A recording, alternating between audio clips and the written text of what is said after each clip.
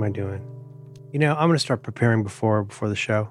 I'll start doing that. I'll write something. I'm a writer. I write. Mm-hmm. I'll also make images of Mike Pence apparently all day. Don't you think he's just naturally kind of a funny character? No. Well, I mean, funny like an absurd character. I mean, yeah, he's definitely absurd, but I mean, he really is like transplanted. I mean, like I've heard somebody made a pretty funny joke way back. What do they call Biden the senator in chief? Because he still keeps acting like he's in the Senate and it's the 90s. And Mike Pence feels like he's been transported from another decade. Did you ever read his Mulan rant? Yes, I have. So whatever the guy actually believes or thinks or whatever in real life, I just find his whole carriage and appearance very funny. He looks like a brand extension of G.I. Joe, kind of, or a Big Jim. I just think he's funny. And now I put him in the X-Men. You don't play with stuff like this. You're not playing with all the AI diffusion stuff, huh? I played with it a little bit. It's like unlocking a dream world, John. If I had you didn't ask, but to summarize it, the fact that they're so bad and weird and smeary, and that the people have extra arms and it doesn't make any sense, it feels like something from a dream to me, which I find very invigorating. I actually have that whole thing as a topic in ATP, but we haven't gotten to it recently because it's been fun season and everything. So I think I'll still eventually get to it on ATP, but if we never get to it on ATP, we'll talk about it here eventually. Yeah, but not this time. We're running out of time. It's almost the end of September, and as long as it is still the month of September, you, the listener, like us, are obligated to become more aware of childhood cancer. Was that a good segue? Was that a good segue? You think? I don't know if obligated is the right word. Okay, you want another take? No, that's fine.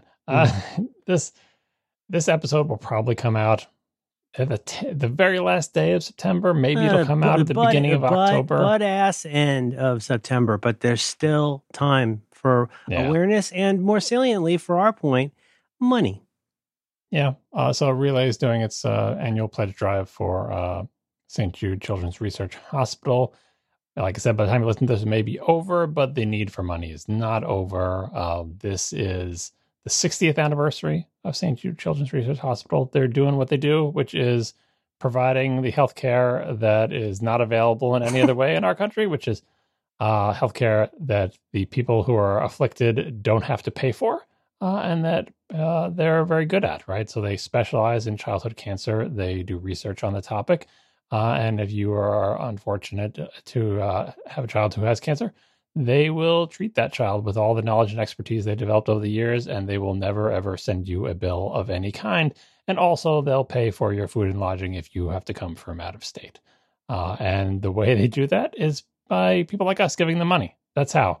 The money doesn't come from anywhere else. It's from donations.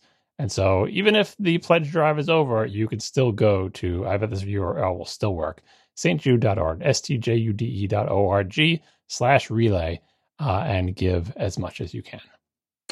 Yep. We appreciate you helping out with that.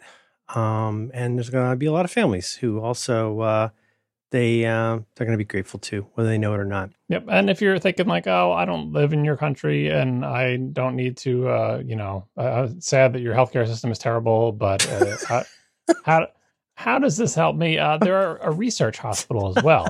They work on childhood cancer and they share their knowledge with the world. So even if you don't live in the U.S. and are not subject to our terrible system of government and healthcare, you may reap the benefits of this donation. But even if you don't, obviously, children and families who are unfortunate enough to live here will reap the benefits. So please give as much as you can. Whew. Wow. American carnage, says John Siracusa. It's true. It's not great. It's the lack of a system that bothers me. Mm-hmm. I was talking to Roderick about this. We talk about it all the time. Just that so many aspects of life today where it feels like there's not a project manager there. I think one feels that with all kinds of things. But it's especially acute with healthcare stuff. But Yeah. So you think other countries do it better, huh? I mean, yeah, some of them do it worse. A lot of them do it better. Countries that have similar riches as our country definitely do better. We pay the most, and we get the worst for the amount that we pay. Yeah. Also, no strodes. You know. Yeah. Yeah. Well, this is one of those thank you very much to everybody for doing that. This is one of those very special weeks where once a month we do a longer episode with some as John likes to put it, bonus content. We got sicker goose, wetter challenges, all the things that we want to give to you, our kind listener supporters. And so we're gonna have a little bonus in this one. I think we're going to talk about your your latest raft of home improvement projects. Is that accurate? I'm looking at that phrase and thinking home improvement is probably, well, I don't know if improvement is the right word. Well, that's I immediately know what you mean. It feels like it needs to be in double air quotes. Like it's more like I'm deep into season 5 now on The Walking Dead, and they're in Alexandria, and there's so much you got to keep the wall maintained. And Rick is saying you got to get out there and you got to go find holes in the wall before there's a hole in the wall. Remember, we're not just keeping out the geeks, the creepers, the biters. We're also keeping out the bad people. And I think that's what you're talking about. You're talking about like home sustainment projects. Well, they're projects and they're in the home. Although, don't get me started on the home improvement projects that should have been done in The Walking Dead. Like, these are the least industrious survivors ever. They end up in Alexandria, and in like 5 seasons, they just barely maintain this tiny little corrugated tin wall. It's like, build moats, people. Like, just what are you doing? Like, you have all this time. You're there for like years, and all you do is like sort of let the wall just sort of crumble to dust. What if it's like Grey's Anatomy? It's all just emotional tumult and everybody's yelling at each other. No, but like they gotta do some they need some projects, some infrastructure projects. I don't disagree. Well, let me respond. Number one, I would love to get you started on that. Please capture that for the list. But no, I agree with you. But yeah, the home thing is, God, it's all so fraught and everything's broken, John. It's all crumbling. If I didn't have this diffusion AI thing to keep me entertained, I don't know what I'd be doing. I hate dealing with, well, this goes all the way back to our stove, our oven, where it's just like, I'm so reluctant to ask for anybody's help on anything. And there's stuff I know I can't do myself. This is not just for home improvement. This is also why I'm collecting a list of things that you're going to help me with on my computer. Got a whole bunch of things I'm going to put you on. Yeah, you keep bringing up the phrase, but I tell you, to the listeners, if I sound distracted today, it's because when we were supposed to start, my computer decided to flip out, and I hard rebooted it because it had locked up solid, which is very rare occurrence. And then after I rebooted it, good old MDS store, the thing that indexes files for Spotlight. Yeah, well, what kind of CPU usage were you seeing on that, John? Yeah, it was looking at a CPU usage that was in the thousands of percent, and you may be thinking, how can it be thousands per 100? Is that a misplaced decimal point? How is it 1062.6%? First of all, I'm pleased that it is that exacting, but how'd that happen? That must be. Are you doing swap volumes? What is that? Are you doing page outs? What do you do for that? So for historical reasons, the CPU percentage is listed as like 100% means one CPU is entirely used. But of course, the CPUs have multiple cores these days. That's why you can get a number that's over 1,000% CPU use. But anyway, the thing that was taking it is the thing that indexes files for Spotlight. That whole system, if you ever see MDS, I think it's metadata service or something. Yeah. If you ever see anything with MDS in its name and it's taking a huge amount of CPU, maybe it's found a file that it can't index. Maybe it's freaking out about something. Maybe it's hung. Maybe one of the various importer plugins has a bug and it's in an infinite loop. Whatever it was, it may have been responsible for hard hanging my Mac. And then when I rebooted, it was definitely responsible for using all my CPU, which in turn caused my fans to crank up, which in turn caused noise that our editor is going to hear when he listens to my track. Mm-hmm.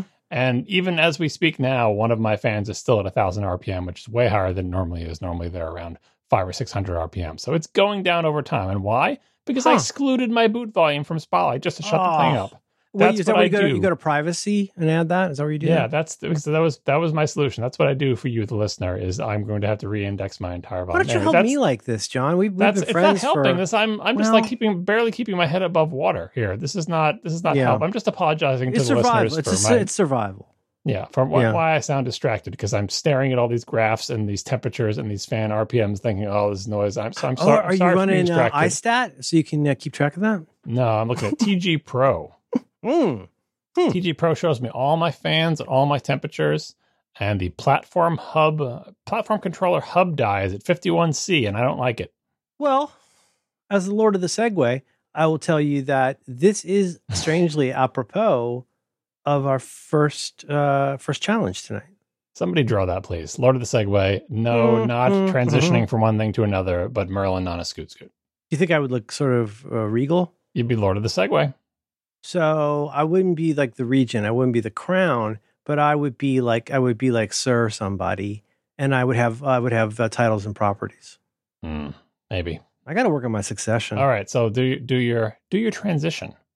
Well, that was mostly it.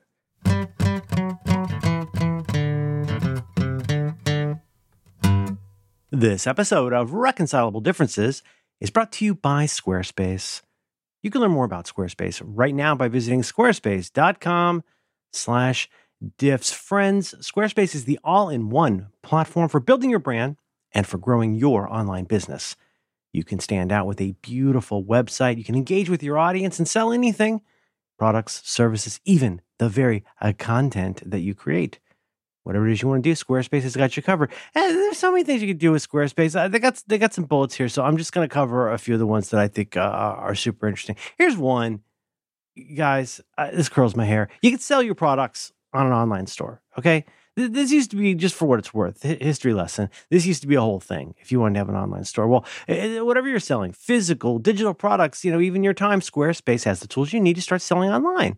It's just part of the thing. You just go get Squarespace and you can do that. How cool is that? Oh, God. I mean, I think arguably one of the things they are best known for, or should be best known for, are how pretty their websites are. You can get started right now with a best-in-class website template, true. Customize it to fit your needs. Just as easy as browsing the category of your business or concern, like whatever it is you do. And you're going to find a great template to start with. And then you can trick it out and make it your own, what they call customizing. Just some clicks, some drags. And I never goes without saying, people, it's really fun to do. It's really fun to make your website your own with Squarespace. They can just have that one. Now, here's the thing. This is the third and final bullet that I'm going to address here. Here's the thing. People might be coming to your website because they don't know who you are. Had you thought of that? Well, how are they going to find out about you? Well, they're going to have to go to one of the international search websites to look for you. And for that, we need something called SEO, or what we here in my racket call search engine optimization. Now, you're worried about that? You're going to go become an SEO expert? You can go through the forums and find out, like what the changes. No, you're not going to find any of that stuff out because it's all built in with Squarespace. Get a suite of integrated features and useful guides. They're going to help maximize prominence among search results. Maximize. Do it. Go get in there. Get SEO'd. This is the point where I like to say a true thing, which is that I really like Squarespace. I use Squarespace, and I recommend Squarespace. Hey, if you haven't picked up on this yet, I don't say that about everything out there. Just put that in your hat and smoke it. Huh? I've been using Squarespace since Christ was a corporal. I use it for personal websites. I use it for business websites. The part I want to really get through to you today, I also use it. Are you ready for this?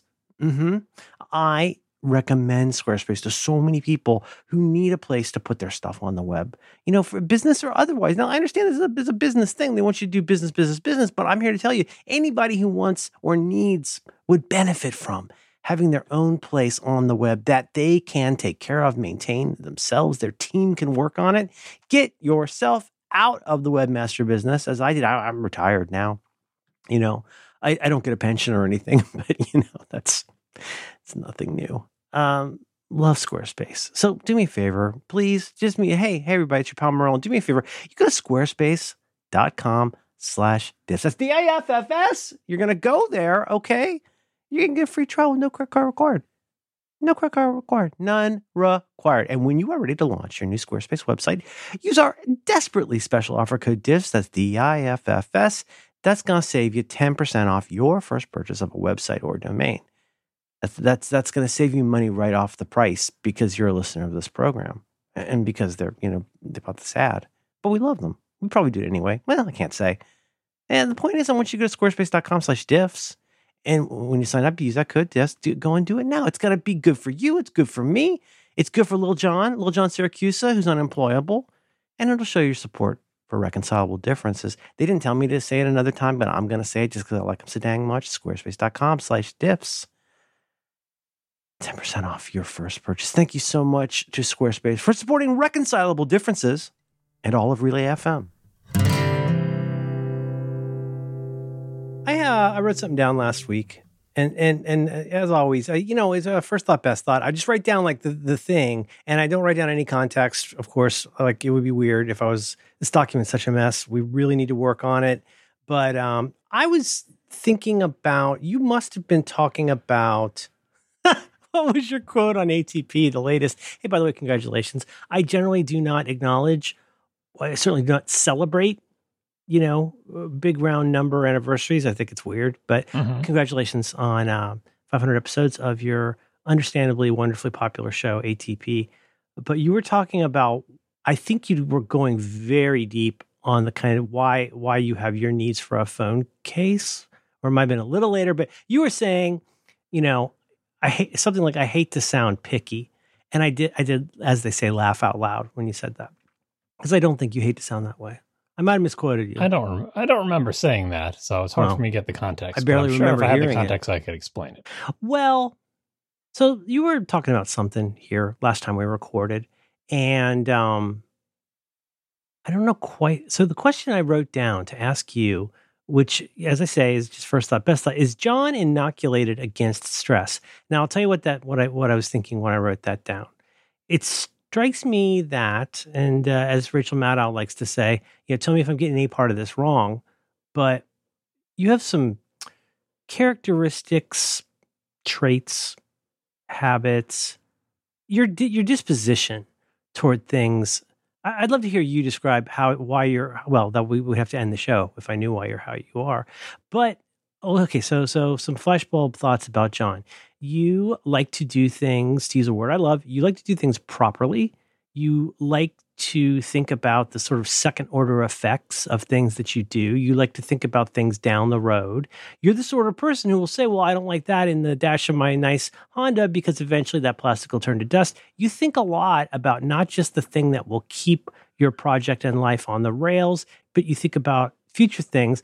And I think to the people who love you, including me, I'm sorry to say, it strikes me that I don't know where that comes from, but you seem, my words, cautious. You seem thorough.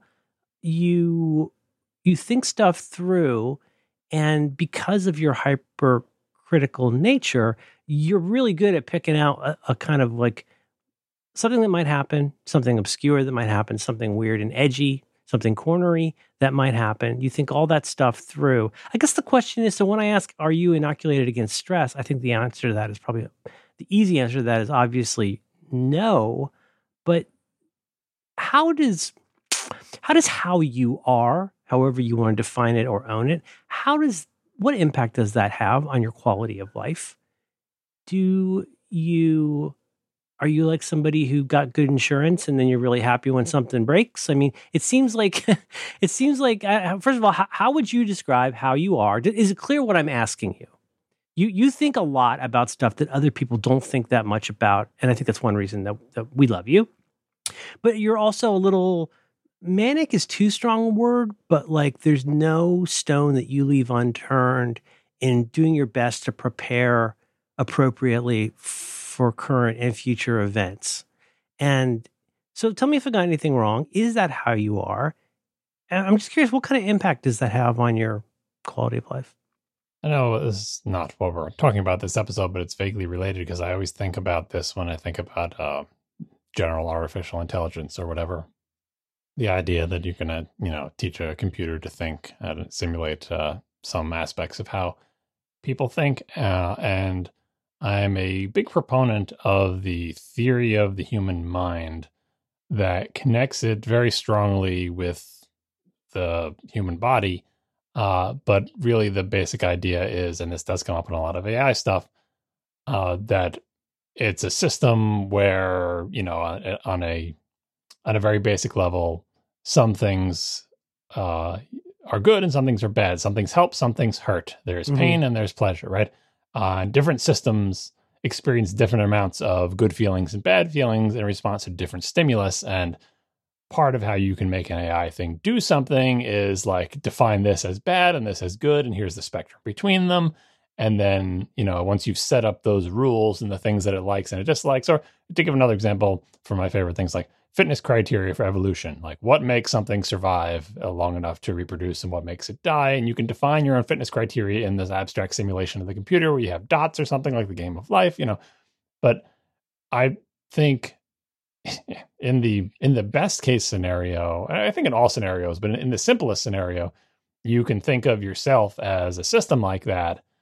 And to the degree that I live my life or appear different from other people, it's based on which things get a thumbs up or thumbs down from me and how much, right? Like the magnitude. So for example, but it's almost a little bit patterns-ish, where you're like, these are like patterns and anti-patterns. Like, here's a kind of thing that I'm good and bad. I guess I know that's very fraught, black and white kind of thinking, but that's within AI. I can see why you would do that. You've got to teach it what a road is before you teach it the rules of the road.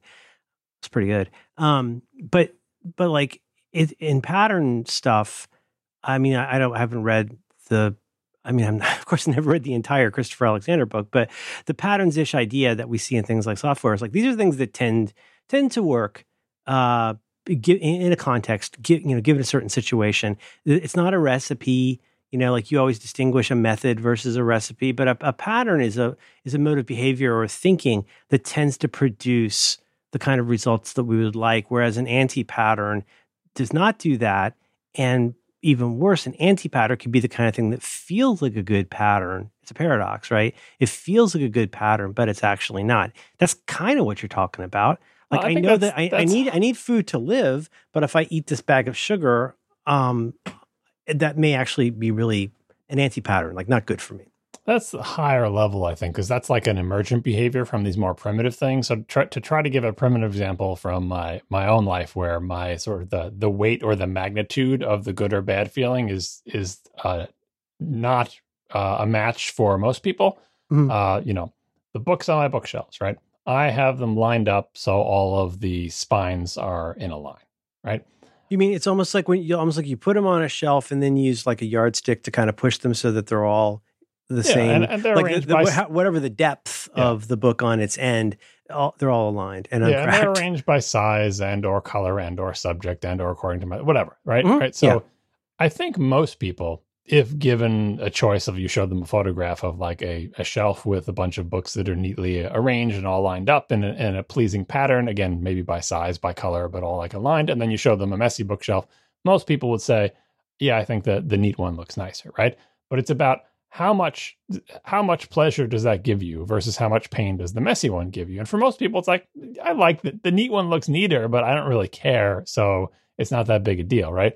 For me, I feel like I get slightly more pleasure and from the neat bookshelf and slightly more pain from the messy one, enough so that I will make the mostly very small effort to, when I put books on the shelves, line them up. Now, if you're not constantly adding and removing books to shelves, they tend not to move unless you live in earthquake country, right? So it's not like this is a lifetime investment. It's just like, hey, when you do shelf books, spend a little time to line them up and make them in a pleasing pattern.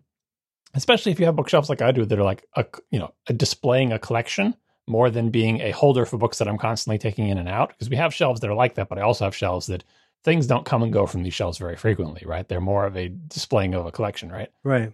And it isn't like you're studying for a law exam and you need to grab 6 books and put them on a big library table. And, if you're going to watch a Blu-ray, you don't need to pull down 12 Blu-rays. Those mostly just kind of live there undisturbed. Yeah, and so the weights in my system of my brain, where I value the neat bookshelf and anti-value the messy bookshelf slightly more than the average person, make it worthwhile for me to do something about that to maintain the good feeling of the neat shelves and avoid the bad feeling of the messy shelves.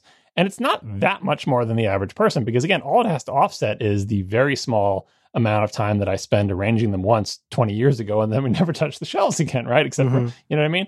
Yeah. Similarly, for people who, how much does a messy room bother you? How many times do you vacuum? How much do you dust, right? That is a balance of how much does a messy room bother you versus how much do you hate cleaning, right?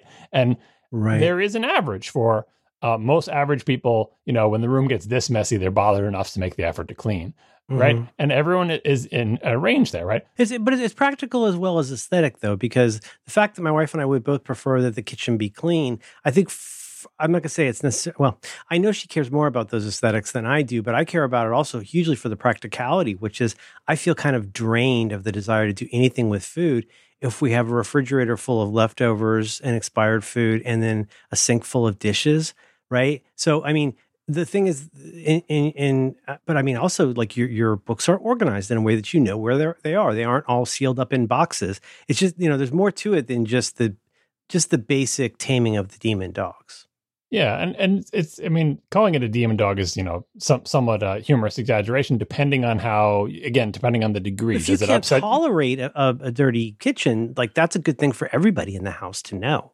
Right, and then, but like, how much the stress does it actually cause? Yes. And you can build up from there. I was trying to give like a primitive type thing, but there's emergent properties that go to like, okay, but what about a whole house? And how much do you hate cleaning the bathroom versus vacuuming the rug? And all the way up to how much time, effort, and thought are you going to put into how the cable is routed from your car mount to your car's USB plug, weighed against the future that from experience may happen if you do a shoddy job. Do you care about tape residue on the inside of your car? How much do you care about your car? Is that informed by a lifetime of reading car magazines? Or is that just a modification of your neatness type thing? How much experience do you have with tape? How did you feel the last time something broke that you could have prevented by doing something simple, a year earlier, right?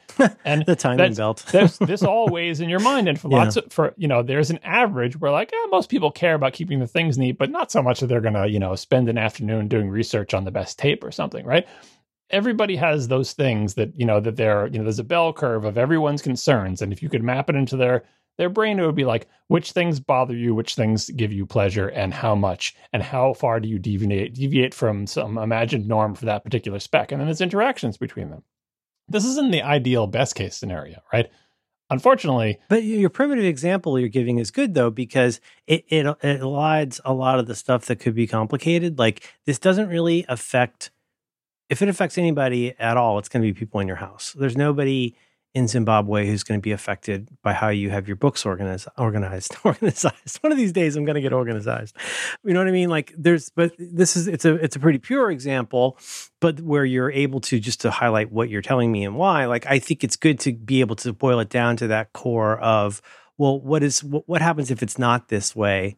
Like, who does it affect? And how, again, that phrase I keep using, and then what impact does that have on my quality of life? Well, so the like the emergent behavior, the complexity when you add like multiple ones of these things together and extrapolate out to all possible futures, gets real complicated real quickly. But this whole thing that I just described is like the best case scenario when everything's working well.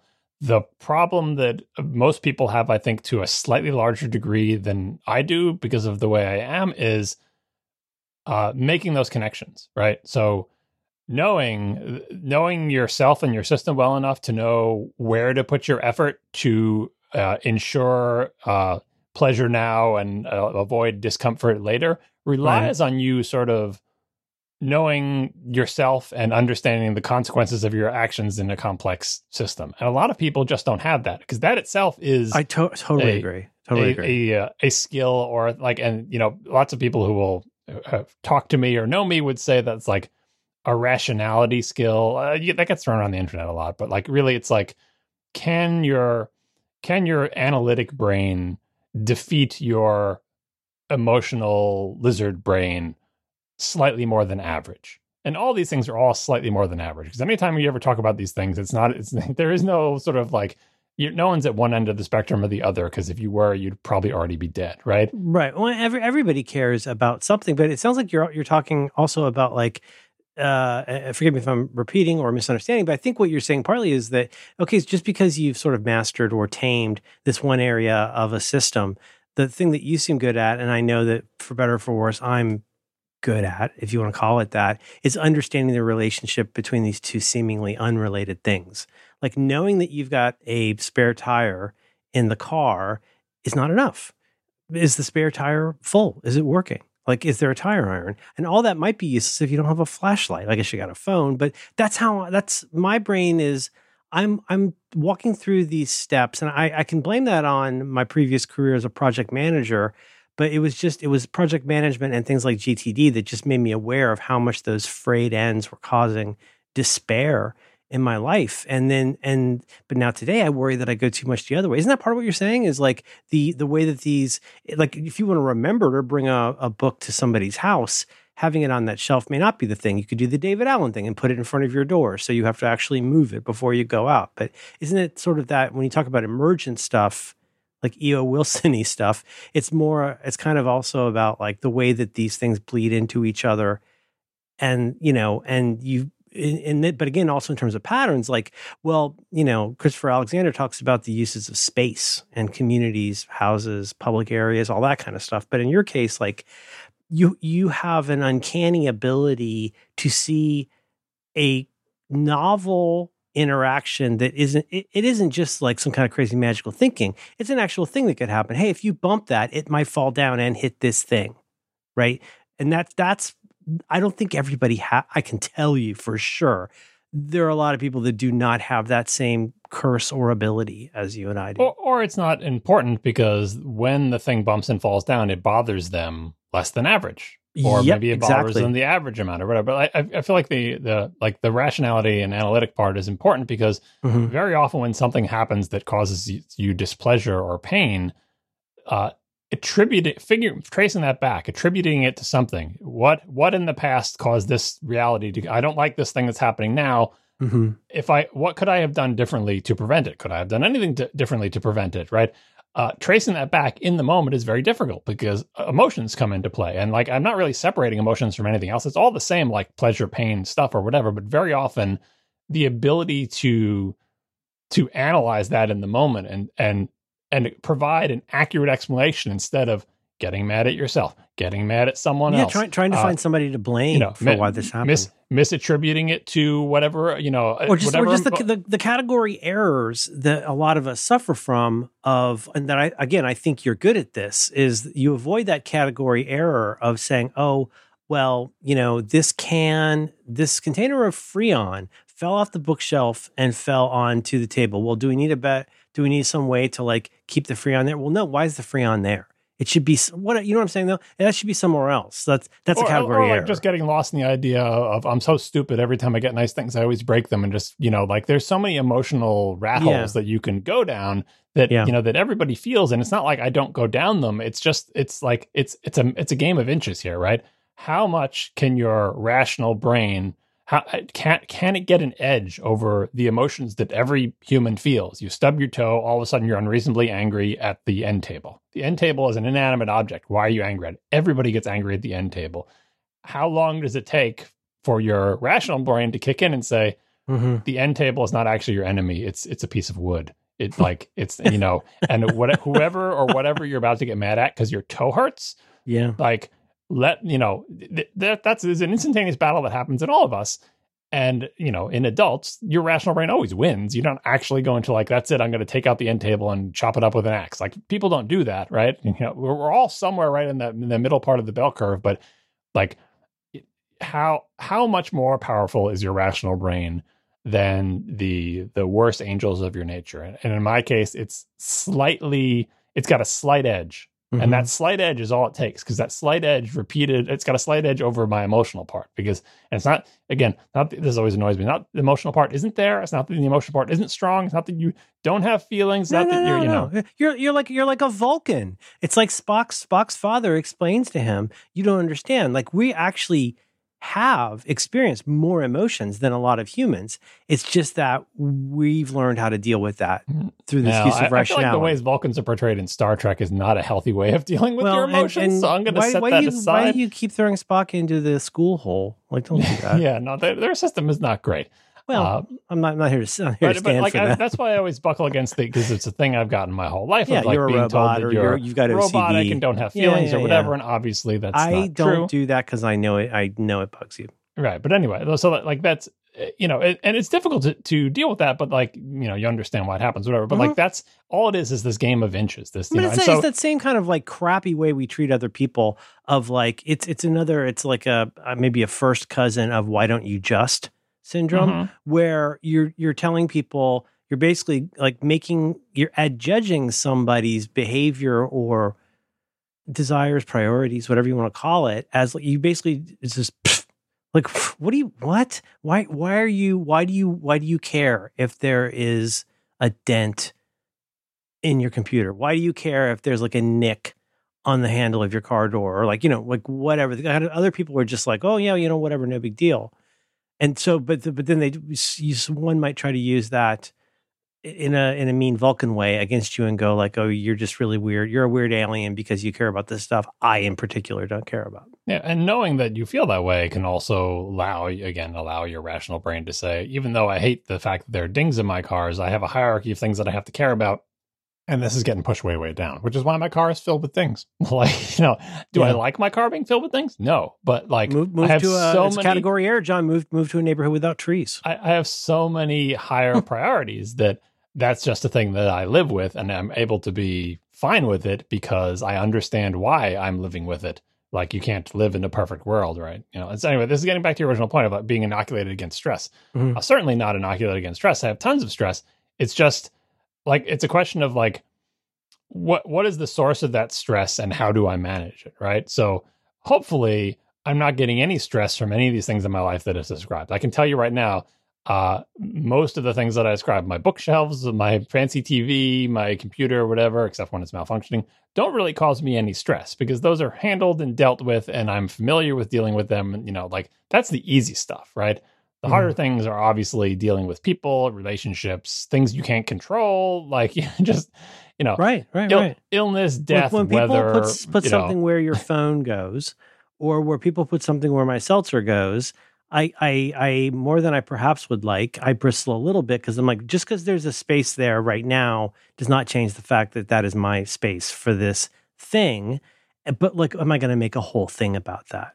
Well, only with you will I make that a whole thing. And if that's what everybody does. They want to have what they would say, I have, quote unquote, my regular life handled, so that you can spend your time concentrating on the actual stresses of your life. Of, again, things that you can't control, or things that are bad due to mistakes that you made, and how do you manage it? Like the big stuff, right? You don't want to spend your time stressed about and worrying about where your keys are in the house or anything like that. And if you can devise a system that is going to make sure, according to your, if you want to call them demon dogs, fine, but according to you, things that cause you pleasure and you pain that are mundane, that you've figured out how to live with yourself in such a way that those fade into the background, and you can put all your energy into dealing with stress, either new and unfamiliar stress. To give an example of a new and unfamiliar stress, I think I've talked on the show, I've got my first colonoscopy coming up. I've never done that before. It's a new and unknown stress, right? Yeah. I've never had to deal with it. I don't know what it's going to be like. And there's not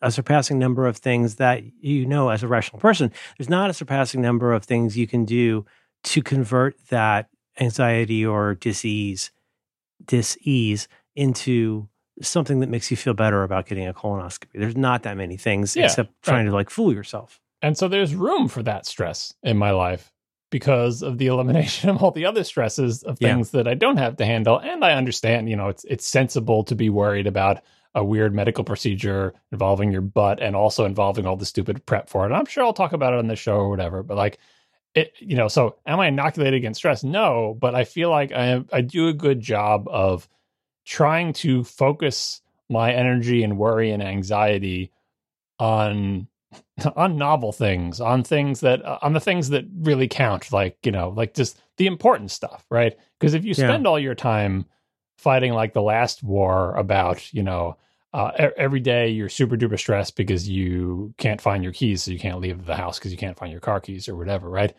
That, given my particular makeup, that thing is a thing that I feel like I have mastery over, but then there's other things that I don't, right? And that's true of everybody. For some people who don't have mastery over finding their car keys, may not worry at all about their colonoscopy, because again, that's everybody's different. It's just that when people look at me and see the things that I care about and the way I live my life, it seems different than what they do. And that's just an artifact of being slightly outside the middle part of the bell curve in lots and lots of categories. And it adds up to seeming weird to people, right? It doesn't seem weird to me, because everybody living their life gets back to my theory of AI. Everybody is essentially min-maxing their pleasure pain stuff.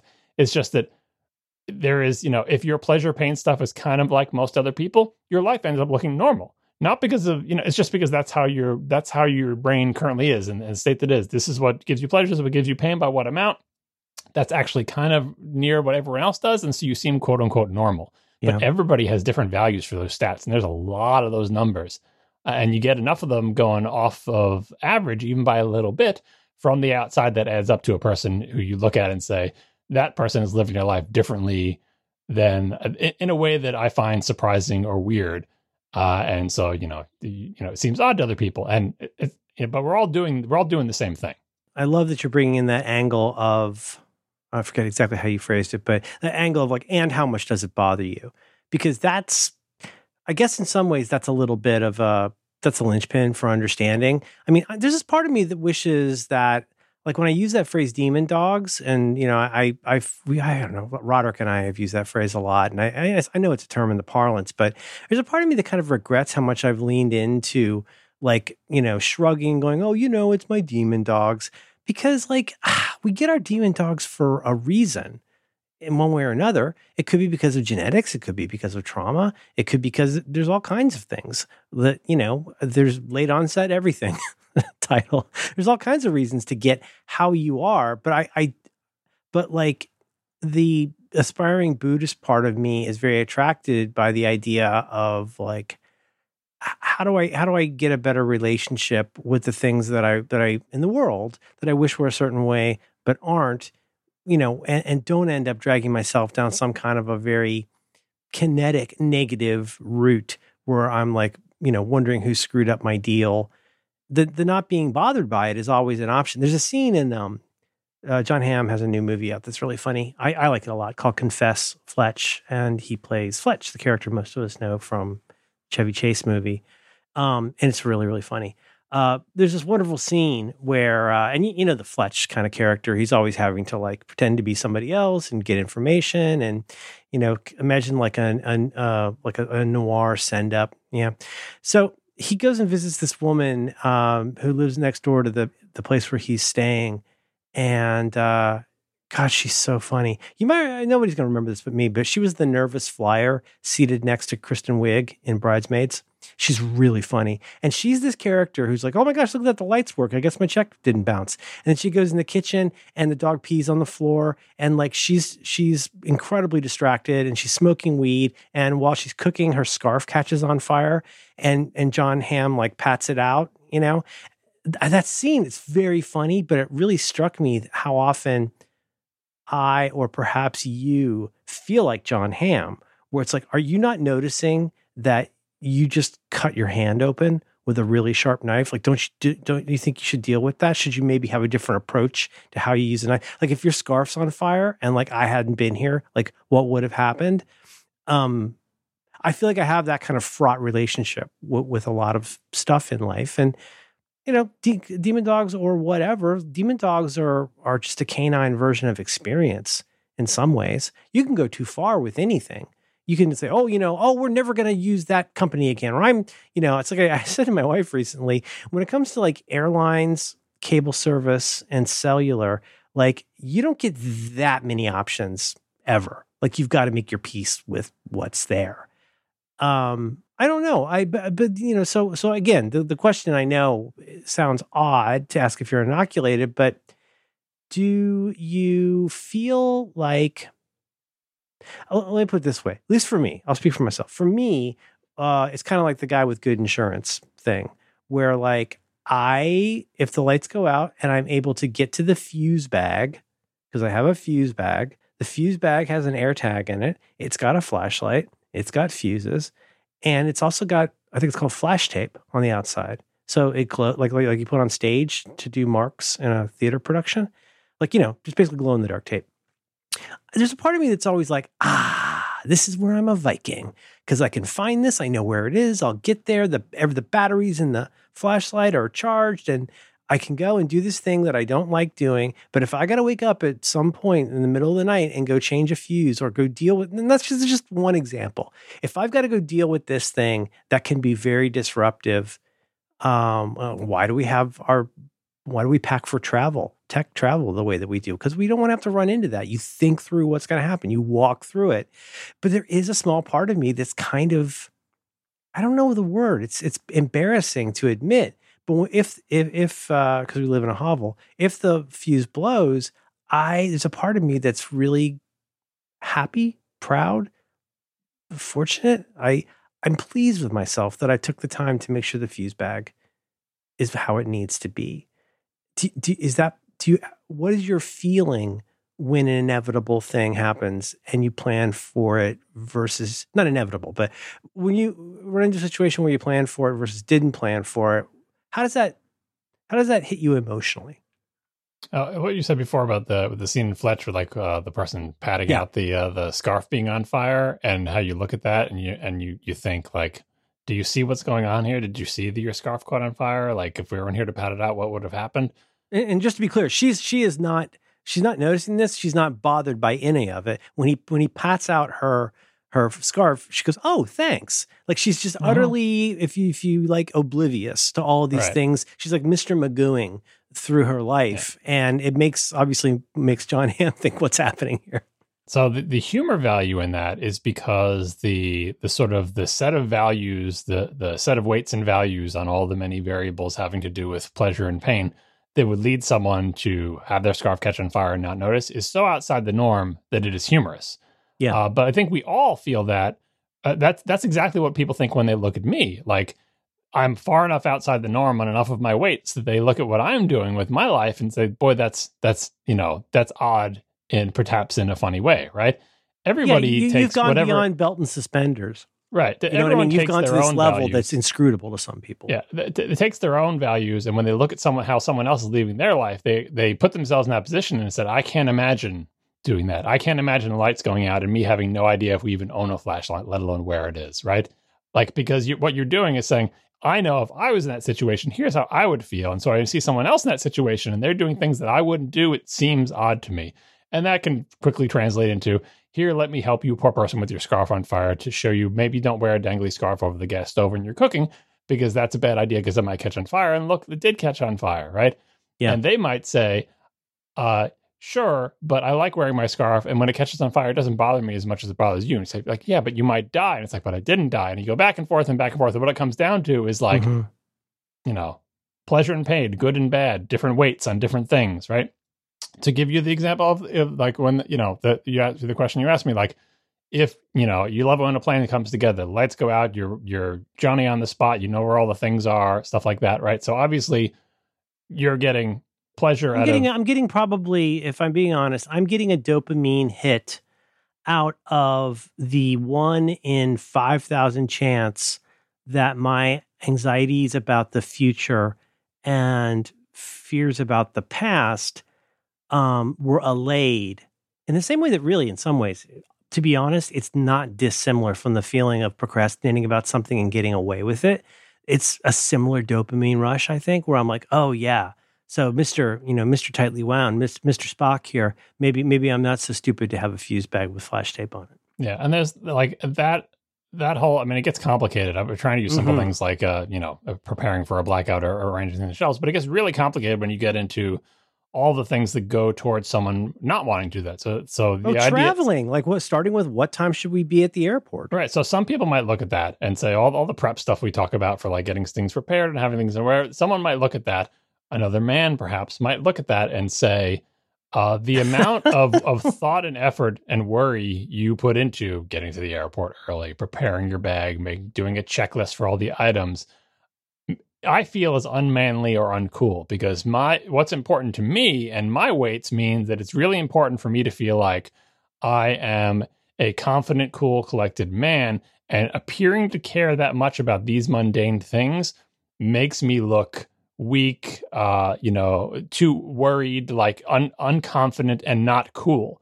And so that weight outweighs any feeling I'm going to have when I get to the airport and I forgot my toothbrush. Because you know what? I can just buy a toothbrush when I'm there. Who cares? Yeah. When's the last time you saw Montgomery Clift looking really worried about a USB-C cable? Right. And we apply value judgments to that. You can say, well, that sounds like toxic masculinity. That's bad. Being prepared with the checklist, that's good. And there are, I'm not saying these are without values, because there are ethics and morals behind all of these things and these large systems. Again, toxic masculinity, bad. I think we can mostly agree on that. But like, that's the complex stew that goes into the decision making. Is not as simple as, let me convince you that you should know where your flashlights are, because if you don't, this bad thing will happen. And you'll never convince someone of that, because they're working with a different system and a different brain and a different set of experiences and a different amount of pleasure and pain that they get from all these things that can be so complicated. There's like seven novels worth of the life that they have lead that led them to the set of values that they have. And you're not going to unwind that by explaining very carefully how it's important to have a spreadsheet with your flashlights in it. Right? Yeah, if anything, you're going to get blowback effect.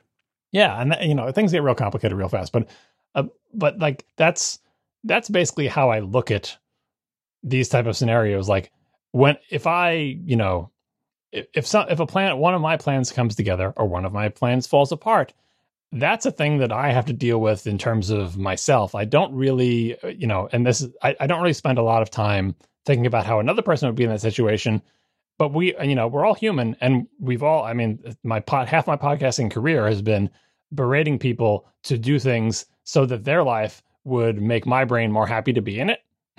Make multiple backups, because you lose your pictures of your kids, which I worry about all the time. You don't worry about it all, and you should worry about it, because if you lose your pictures of your kids, you'll be sad, even though you don't think you'll be sad. Your scarf is about to be on fire. Right, you would, and that I think is also part of how we communicate and relate to each other. We all talk to each other about how we live our lives, with suggestions for how people might improve their lives by doing things that we have done that have made us happy. That used to exactly be my career. Yeah.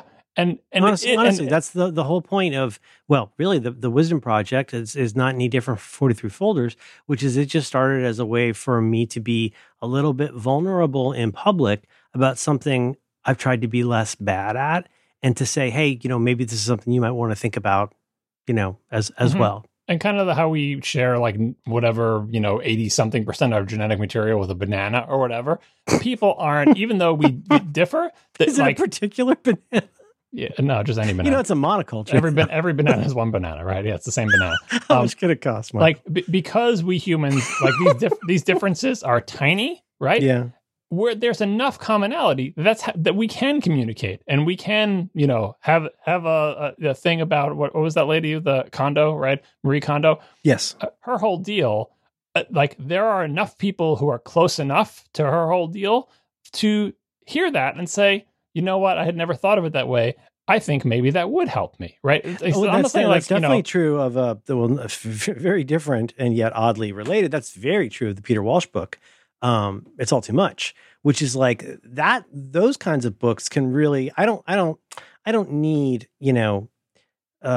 whatever 60 pages of 20-point type about how I should say goodbye to my broken dishes. Like I don't need what. Don't forget to say thank you. Thank you for your service. What I do need is somebody this lovable Australian saying, hey, look, you're trying to be rational about this, and you're doing a demon dog thing, but what you're doing with the objects in your life is at odds with what you think is happening. And to cut to that chase, without knowing it, you developed a very unhealthy relationship to physical objects that is not aligned in a way that you think it is. And so, talk about category error. Like, why is it hard to throw that thing out? Well, I can't throw that thing out because that will mean I don't love my grandmother. Those kinds of things. But the other people part is really complicated. it's because, no one wants to look like a fool. I'm personally, obviously, not overly obsessed with like people thinking that I'm like a manly man.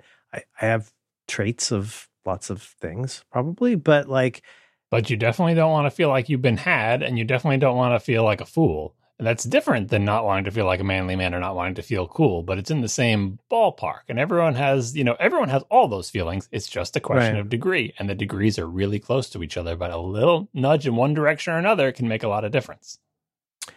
Yeah, I can't think of a great example, but like for example, our neighbors, whom I love, he's like an EMT, like he's one, whatever the high level one is. He's like practically a cop or a fireman. I mean, maybe he's technically a fireman too, but anyway, but like somebody like him, God, it reminds me of that wonderful, terrible Welsh children's show, Fireman Sam, where like there's this one village in Wales where there's so many fire problems, and the fire problems are almost always happening at the firehouse. Norman Price is always setting something on fire, or Jessica, what's her name, and Murder She Wrote. How do all these people keep dying in this old Broads town? If you knew better, if you screw something up, let's say the things that nobody wants to talk about. Nobody wants a fire at their house. If there's a fire at my house because I had not taken care of something I know I should have taken care of, I can already feel that almost endless regret of I should have known better. In the same way that my neighbor might think, oh, if I'd remember to have, I don't know, some kind of, like but not a Jaws of Life, but like one of those life-saving, break the glass, cut the seatbelt kind of tools. All I'm trying to say is that everybody has things where they feel like they learned and they know better. To know better, we're back to heat, like touching the stove. That's how kids learn. Well, there's lots of ways kids can learn. That's one way. But like, if you like put your hand on that hot stove, you're going to think shame on me because I should have known better. Somebody could, I think, fairly legitimately call this a demon dog, but I already pre-feel that feeling and don't like it. I sure don't want to feel that feeling when my house is on fire, and I know it's my goddamn fault. Yeah, another important skill in this toolbox related to this is kind of like what the thing I described. You might looking at it if you know what OCD is, actual OCD, not the thing people think is OCD. Real you would OCD. Realize that one of the hallmarks people talk of that, about the O's, but they don't talk enough about the C. The hallmark of that is feeling compelled to do a thing to avoid pain and get pleasure response, and that thing may be a thing that doesn't make sense to other people. And if you just operate in this thing of like, well, this is the way my brain is. Some things bring me pleasure and some things bring me pain. And so I just like you, I just do this, I try to avoid the pain and seek out the pleasure. And for me, that just happens to be checking the door a lot of times or, thinking this thought over and over again. And if I don't think, and so one of the treatments for OCD, there are many of them, but one of the most effective ones is, I forget what it's called. Like exposure where you therapy? basically, where they like say the thing that bothers you is like, for me, like, okay, say the thing that, you get really upset and you can't leave the house if one of the books on your bookshelf is crooked, right? And it's affecting your life. Like it's like, I can't get to work on time because in the morning, if I see a crooked book, I have to remove all the books from the shelves and put them all back up and put them in line, right? This is the difference between, hey, I like it when my shelves are neat slightly more than you do, and I literally can't get out of the house on time because if one book is crooked, I have to unshelve them all and put them all back. Like, so there's a range in this behavior. Right. Or the need to count my children when we're out in public has made my life unmanageable and has made me potentially let's be honest, not as good of a parent. My amount of concern, my compulsive behavior about, and that's, you've heard that one, right? Like, or like the fear your kids are going to be thrown on a subway the track. compulsions that can be literally anything, but the what people are doing in that situation is I think that there's a phrase for like feeding the beast or feeding the monster is they do what everybody does, which is let me avoid the painful thing and do the thing that makes me feel good. It just so happens that those things are that like the pain and pleasure are cranked up so high and the things themselves are so not connected to any sort of rational purpose that it seems ridiculous. And the way they treat them is say, okay, one of the ways they treat them is if it bothers you that your book is crooked, intentionally make a book crooked and then sit there and just let it be crooked for like the whole day. And people can't do that for the whole day. First, you let it be crooked for 30 seconds, then you let it be crooked for 1 minute, then, and you work your way up over long, painful effort to eventually retraining your mind to say, okay, well, I guess when the book is crooked, the pain has diminished because I've done it so many times now, and I've built up from it being crooked for 1 second, for being crooked for 10 seconds, You're putting the emphasis in some ways, I'm talking out of my depth, but when we think about CBT, like cognitive behavioral therapy, what you're describing there, I think, I've never heard of it with OCD. I've heard of it with phobias and stuff like that. Or that's exposure therapy for phobia. Look at a picture of a spider, be in the same room as a spider. Eventually, 6 months later, you touch a spider, right? Yeah. Or like this book I read not too long ago about anxiety, and this guy had a patient, a client or whatever, who like had this insane fear of like being on a plane and having a heart attack. And the way it compounds, and you get this, such an ironic phrase, a positive feedback loop. Because if you're worried about having a heart attack, the first thing that's going to happen in your body, probably, your heart starts beating faster. And it feels more and more like you're going to have a heart attack. And then I hope I'm not triggering anybody, legit.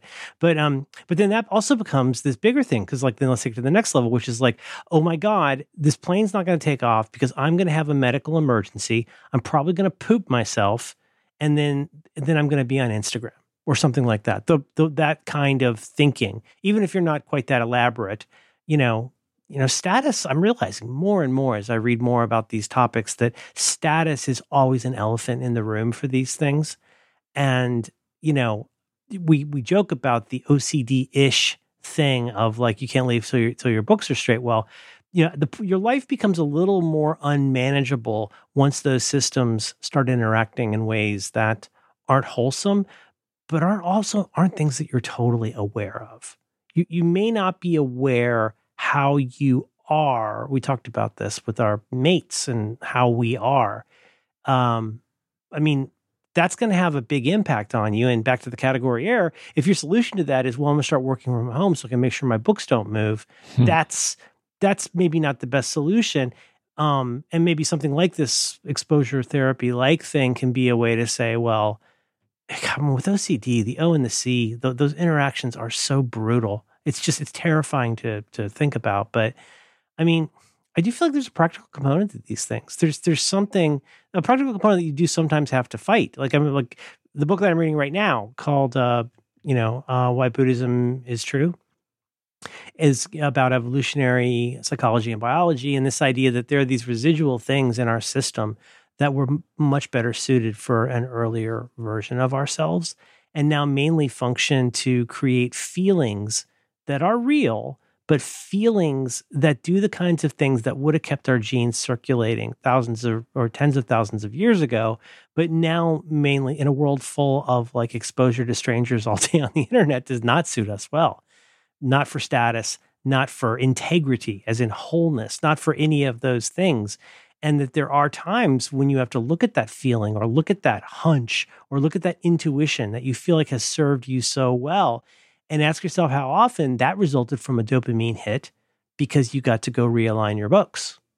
And like, that's complicated stuff. The evolutionary biology explanation for that, regardless of whether it's actually true, is an important thought technology because it gives people leverage against these things. Because if you tell them that thing, that idea, that thought technology. Yeah. Like you don't need an appendix anymore. It can give them an upper hand on that. Because OCD is an interesting one. It's like very small children have it. It's sometimes difficult for very small children to know that it's not actually important to turn the light switch on and off 6 times before you leave. Like to them, the emotions and feelings of it feels good when I do this, it feels bad when I don't, like that I have to, you don't understand, I have to do that because I feel so bad if I don't do it. And feeling it is the only way I get relief. The O part, the obsession, takes over. If you haven't briefly succumbed to the compulsion is behavior, the obsession is the thought pattern.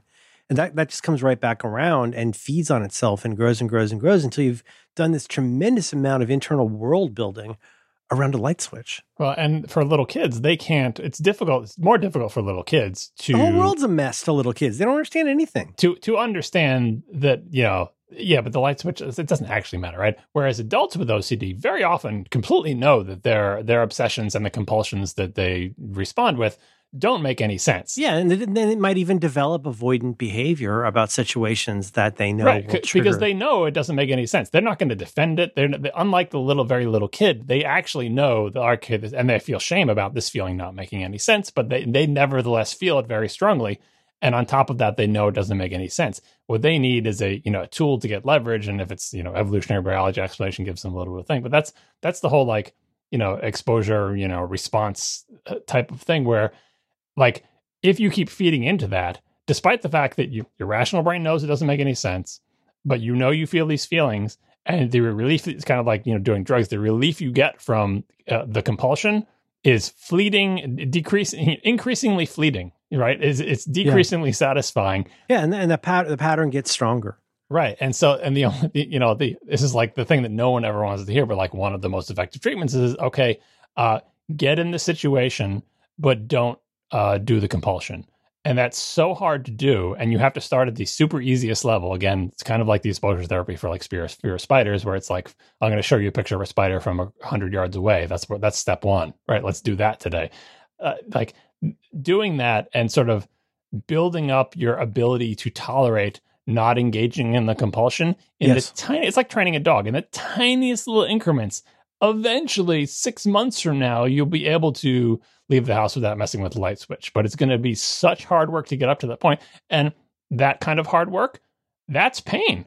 People want to avoid that. They're like, I'm fine. I'll just... Yeah. Your brain really kind of wants to be in, I think it's called default mode network. It kind of wants to be in that like, if I had to describe, it's basically that kind of feeling of like, oh, there's nothing really going on. I might have idle thoughts. Nothing's really bothering me too much or pleasing me too much. Like I'm just kind of like hanging out. I'm just doing what I always do, clicking off this light switch on and off 50 times before I leave the house. It's just what I do, and it's sort of fine. But you're describing it like where it's really, I mean, and I don't, you oughtn't say, I don't think either of us, I know I don't have an OCD diagnosis, although there are definitely aspects to my view on the world that align with both obsessive thoughts and compulsive behavior. I'm not sure like what that fits under, but the back to that quality of life issue though, it's like if you can't find a way, you got to figure out like, are you going to push the rope? Or are you going to pull the rope? Like, what are you trying to do? Are you trying to,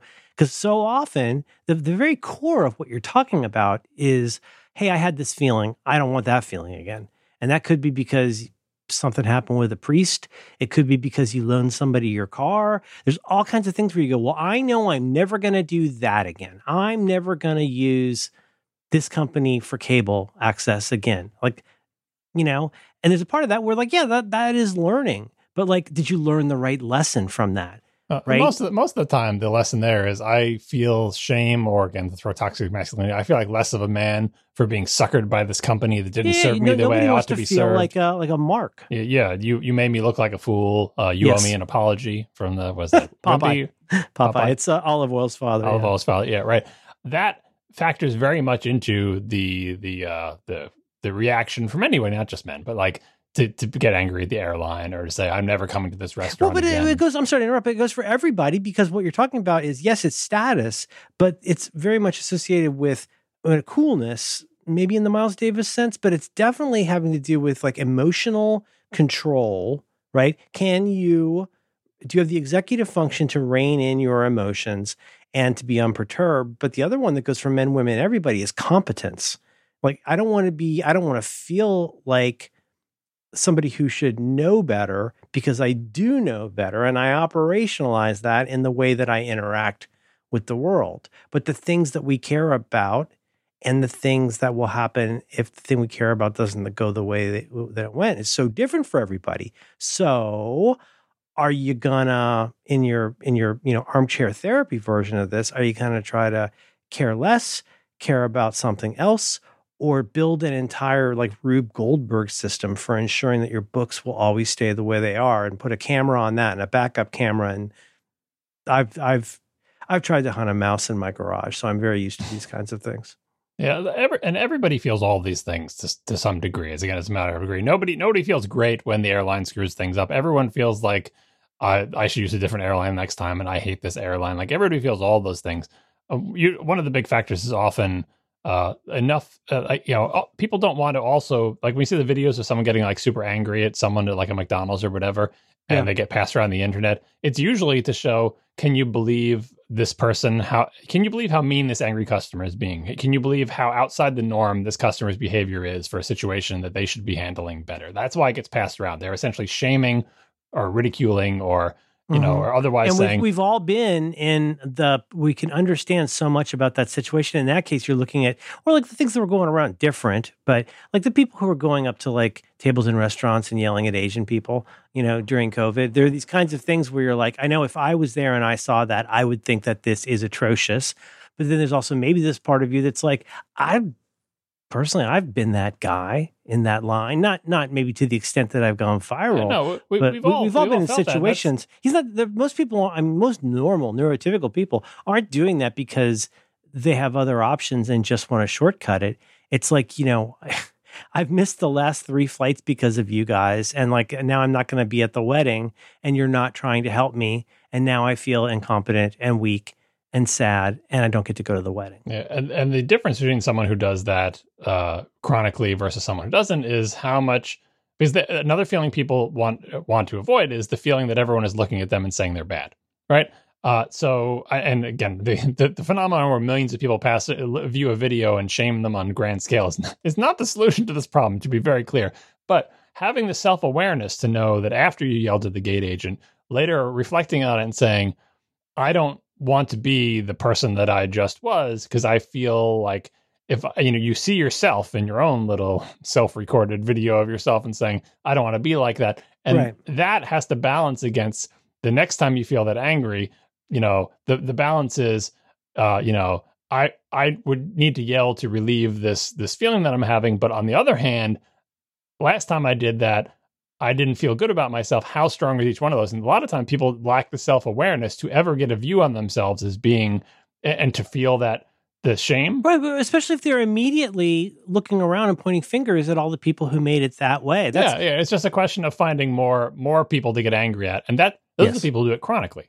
Like they'll do it, they'll do it their whole life, their entire life. They'll just always be the person. And if you interrogate them about it, they will always say, they are in the right and they are justified. And you say, well, that's a bad person, right? But what they're missing there is often just simple self-awareness to be able to put that counterbalance against that other people have a little bit more of. And it's not to say they have no self-awareness. They probably do know in their heart of hearts that they went over the line. It may not, but John, it may not even really be working.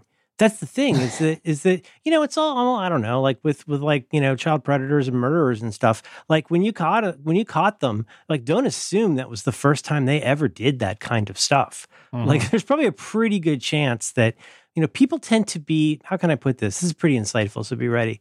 People tend to be how they are. And then sometimes people have a bad day. And you push a lady over and stomp on her luggage. But I think you're right. I mean, like the funny part about that is that, like, is it effective? Like, the phrase that we've all grown weary of in a mainstream comedy. How's that working out for you? Yeah, that's what I was saying before with the thought technology of evolutionary biology. So people always find it useful to give them a thought technology or an idea, something to give them a handle on something they didn't previously have a handle on. Mm-hmm. A great example from movies. Sorry to spoil this movie. Fast forward 30 seconds if you don't know, but like. American History X, which is about white supremacists. Ed Norton plays a white supremacist guy. Like the pivotal point scene, single line of that movie is this. Ed Norton has gone through this whole thing. He's a white supremacist Nazi guy. He's in jail. He gets like gang raped by other white supremacists in jail. Jesus, it's terrible. He's at his lowest point. He has hit rock bottom. He's in the prison infirmary. He gets visited by the person who's been trying to talk him out of being a white supremacist for the whole movie. I forget who it is. And he says this one line to Ed Norton, which essentially gives Ed Norton a handle that he didn't previously have on these things. Because the handle is like, do you see yourself as you are? Do you have self-awareness about what's going on? Do you, the handle that you didn't previously have, right? That everyone on the outside has, they can see and look on your life and see what's going wrong, but you can't see it yourself. And what the person says to Ed Norton is, has anything you've done made your life better? And that is that one line is the handle that he needs to say, you know what? I did start out as a kid and my dad was a racist. And then I joined the KKK or whatever, became a white supremacist. And I was in a gang and we beat up and killed people. And now I'm in jail and I got gang raped. And it's like, that's such a stupid thing. Like, of course, everyone on the outside understands this guy's screwing up his life, right? That he's the anti-hero of this movie or whatever. Like, we're not rooting for him. He's, we think as a person, he's gone wrong, but we're like, we can all see, like, don't be a white supremacist. It sucks. You suck. Stop. Right. And kind of like the alcoholic who needs to hit rock bottom before they kind of see where they're going. This guy is in the prison infirmary after getting gang raped, being, with swastika tattoos all over his body. And just at that moment, he's ready to hear the most mundane, stupid thing. Has anything you've done made your life better? Right. And then he wakes up and says, you know what? This whole white supremacy thing, it's not working out for me. Mm-hmm. This sucks. I'm a bad person who's doing bad things to people, and I feel bad, and it's not making me feel better. It's like, what am I even doing here? And it takes, it's a testament to the quality of that movie that they can bring you to that point and have that line not sound stupid. Like, to actually have it emotionally land in a degree where the audience goes, oh, you know what? You're right. And then, of course, he does hear that message and snaps out of it and becomes a different person and blah, blah, blah. Like, it's not a super happy ending to the movie, but like, right. That's the arc of the character. And I think about that all the time of like, what things are you doing that are so obvious to other people who are looking at your life, given their set of weightings in their brain, but are not yet obvious to you? And what is it that's going to give you a handle on it? That's going to give you that little bit of extra leverage you need to see yourself as you are, or to see the way out of this that everybody else sees. And they've told you 100 times, hey, maybe you should stop drinking. Like, how many people hear that for 30 years? And they're like, yeah. And then like on year 31 says, hey, maybe you should stop drinking. You go, you know what? Maybe I should stop drinking. Like, I'm not an alcoholic, so I don't know like that actual, how the mechanism works, but everybody has something like that in their life. Absolutely. That is obvious to everyone, that they've been told a million times that they're not ready to hear until they are ready to hear it, and then a light goes on. And that's just the way our stupid brains work, unfortunately. Follow up. Can you think of examples of that I imagine involve other people, or maybe especially family, but can you think of examples where you developed that sort of self-awareness, that consciousness, where you decided, maybe this is a thing I need to care less about, or some version of that? Can you think of examples where either happily or grudgingly, maybe because you learned something about yourself, or maybe just to like get along for a calmer life? Are there examples of times where you said, this just needs to not be as big of a thing? I mean, there's a million things that I suck at, mostly involving having to interact with strangers and other people I'm acquaintances with. But the ones that really make that come to mind are the things that I've spent more time and energy on that are more relevant, which is like, one, being married and in a relationship and having a spouse, and two, being a parent and having kids and being in a family. Both of those things will kick your butt, no matter who you are, because you're not prepared for them before you've done them. Because and they're a lot harder and more complicated. Make sure than you catch think. up on sleep before they're born. Yeah, thanks. Yeah, right. Like, but just everything having to do with like, and the curse of parenting, which is an explanation of why grandparents the way they are. Grandparents are typically the way they are. The curse of parenting is that only by like, the joke is by, screwing up one or more kids, only by doing it wrong for the entire life of a kid do you eventually learn, potentially how to do it better the next time. But there is no next time because now you're old. And you're still obviously emotionally involved, but you're not as emotionally cleft to like things being a certain way with those particular kids there. Well, no, but you have to learn how to reweight stuff, because you know what result you want. I want a happy family. I want a good marriage. But you're still working on, what do I need to do to minimize and maximize pleasure and pain for myself? And it's like, well, I want to have a happy wife, but I know what makes me happy, and I have to learn what makes them happy. And I have to, sometimes they're in conflict, and how do I manage that? And then it just gets even harder when kids are thrown in. And it's like, that's stuff where you have no experience with it until you do, because little kids aren't married and don't have other kids usually, right? So that's so complicated and so in your face and so constant that I've had to change a lot of how I do things to get to the end goal, which is, to try to achieve the goal, which is like happy marriage, good family, like all that stuff requires necessarily changing many things about how you would do things if you were living on your own. That sounds so stupid and obvious. Well, duh, of course, but it doesn't though. But I mean, but there's also the stuff where, like, if you've got the kind of tendencies roughly that we're talking about, you can also be the kind of person who says, well, we should really put like a bumper on the corner of this. Or you know what I mean? It isn't all just about going, well, I guess I'll just get used to being late for everything. You know, like if that's what drives you crazy. Everyone in the family has their things. The person who's always early, the person who's always late, the person who's too cautious, the person who's not cautious enough. And to managing that between everybody and figuring out how you can, like, ideally, you combine your strengths. Not ideally, you combine your weaknesses. And just we're the worst of everything, right? You become the opposite of a super team. Right, exactly. Like we'll combine the person who is vulnerable to fire with the person who's vulnerable to water to make one superhero who's vulnerable to both fire and water. Form of a fire monkey. Yeah, this person, as you add more superheroes, whatever their weaknesses, just add up until you end up with one superhero who is weak to everything. His name is the Singularity. Yeah. So that exercise of, you know, dealing with other people that you live with every single day. I mean, starting with the easy mode of, like, you know, siblings, roommates, or whatever, and cranking up to marriage and family and parenting, you know, and then the grandparents, like the reason the grandparents are there is, like, now finally, you know, it's the line from the Emperor in Return of the Jedi, young fool, only now at the end do you realize. Basically, when you're a parent, you know, you're going to be old someday and your kid's going to be grown. And at that point, you will have the maximum amount of knowledge of how to be a parent. And it's useless to you because your kid is going, you know, it's like, well, if I had to start over now, boy, I sure learned a lot raising those kids. And that's why grandparents behave so differently very often. They're all the than good they did cop. as parents. Because they're like, now I know all the things that I screwed up. And the kids are like, yeah, thanks a lot. You screwed me up. You know, it's like, that's brutal. But I know now, and now with the grandkids, I'm going to do it different. And they just make different mistakes with the grandkids, obviously. But it's still like it so explains why grandparents act so differently than they did as parents, because it's the curse. Like you don't get a trial run on being so.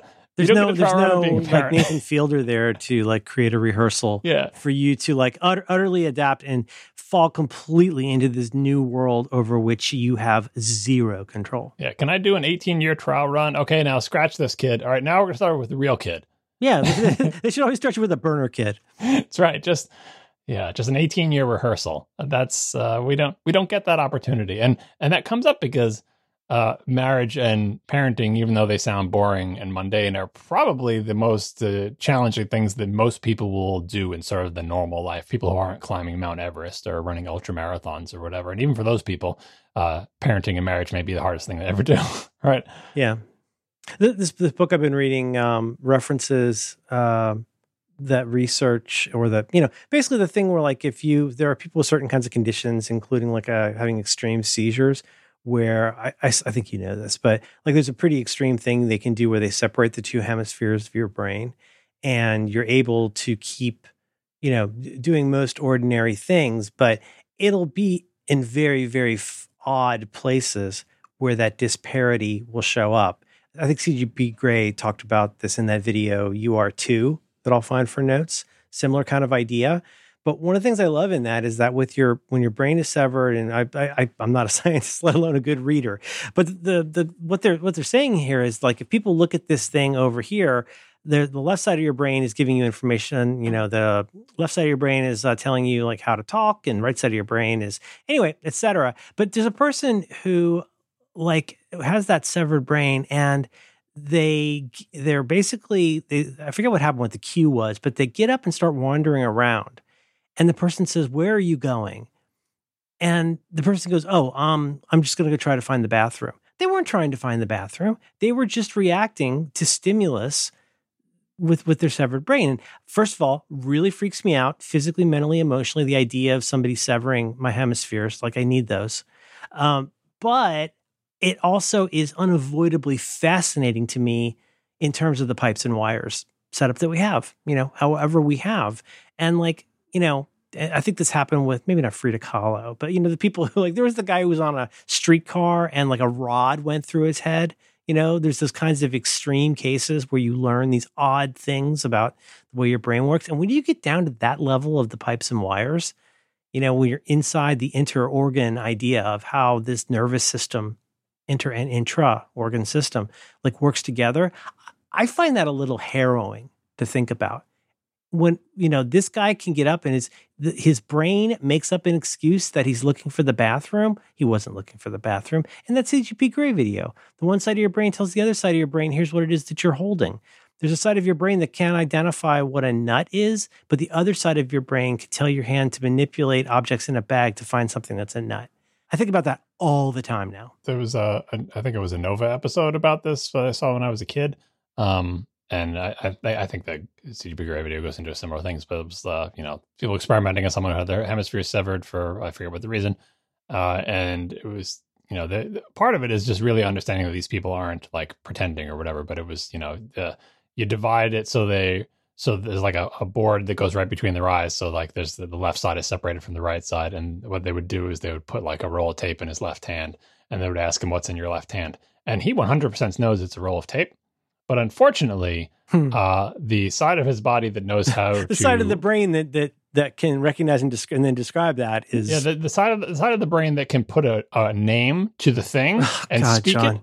It is separated. I don't need to hear this right now. Oh my God. Even though he knows it's a roll of tape, he knows 100% what it is. He cannot say roll of tape, nor can he write roll of tape, nor can he find the words roll of tape. What do you say? And the second you move the little blind, so his right eye can see that, and the right side of it is a roll of tape instantly. Right. Uh-huh.